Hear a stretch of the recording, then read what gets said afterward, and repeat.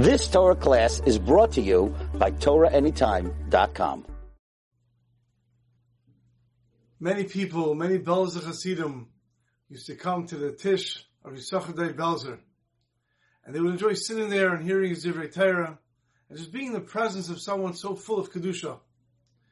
As time went on, the Rebbe got weaker, and it was getting more difficult to hear him speak by the Tish.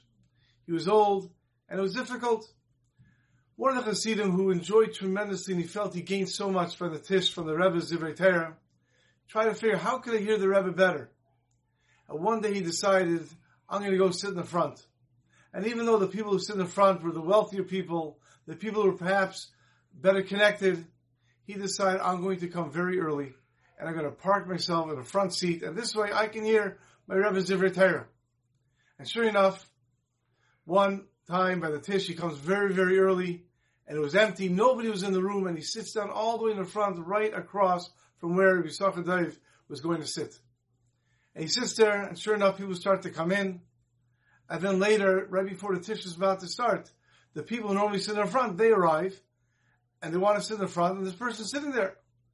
And an argument started. They told him to leave. He said, no, first come, first serve. And they were arguing back and forth. And in the middle of the argument, the Rebbe himself comes inside. He goes to the seat and he sees what's going on. So he turns to this chassid and says, everything okay? What's going on? And he said, look, I want to hear the Rebbe. I can't hear. I came early. I took the seat. And it's not fair. They're making me leave. So the Rebbe looks at him and says, you're right. You're right. Now this chassid heard his Rebbe tell him that he's right. Yet in the Rebbe's mannerisms, and he can tell by his facial expressions that the Rebbe didn't want him to sit there. And he didn't understand. On one hand, the Rebbe was telling him that he's right. It's his seat, he came first. On the other hand, the Rebbe, through his mannerisms, was telling him not to sit here. So he turns to the Rebbe and says, I don't understand. Am I allowed to sit here or am I not allowed to sit here? Am I right or am I not right? And the Rebbe said, you're right. But you should know, the test of life is how you act when you're right. The test of life is not how you act when you're wrong. Of course, when you're wrong, you should give in. Of course, when you're wrong, you should apologize. Of course, when you're wrong, you should admit it and change your ways. The test of life is, how do you act when you're right? If you're in an argument and you're right, do you give in? If you're in an argument and you're right, are you mevater? If you're in an argument and you're right, do you raise your voice and scream and yell? You're right. But how do you act? And that is a test of life. And that is the lesson the Rebbe was telling him. As we come to the Yom Naraim, we should know ourselves.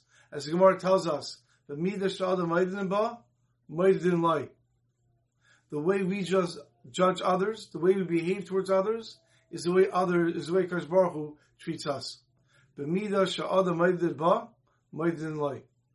way we deal with others, Hashem deals with us. And if we deal with others in a situation where we know we're right, and yet we give in, we're magnanimous, we're mevater. So we know in our lives, maybe we always haven't done everything right. And we know Kadosh Baruch Hu is right.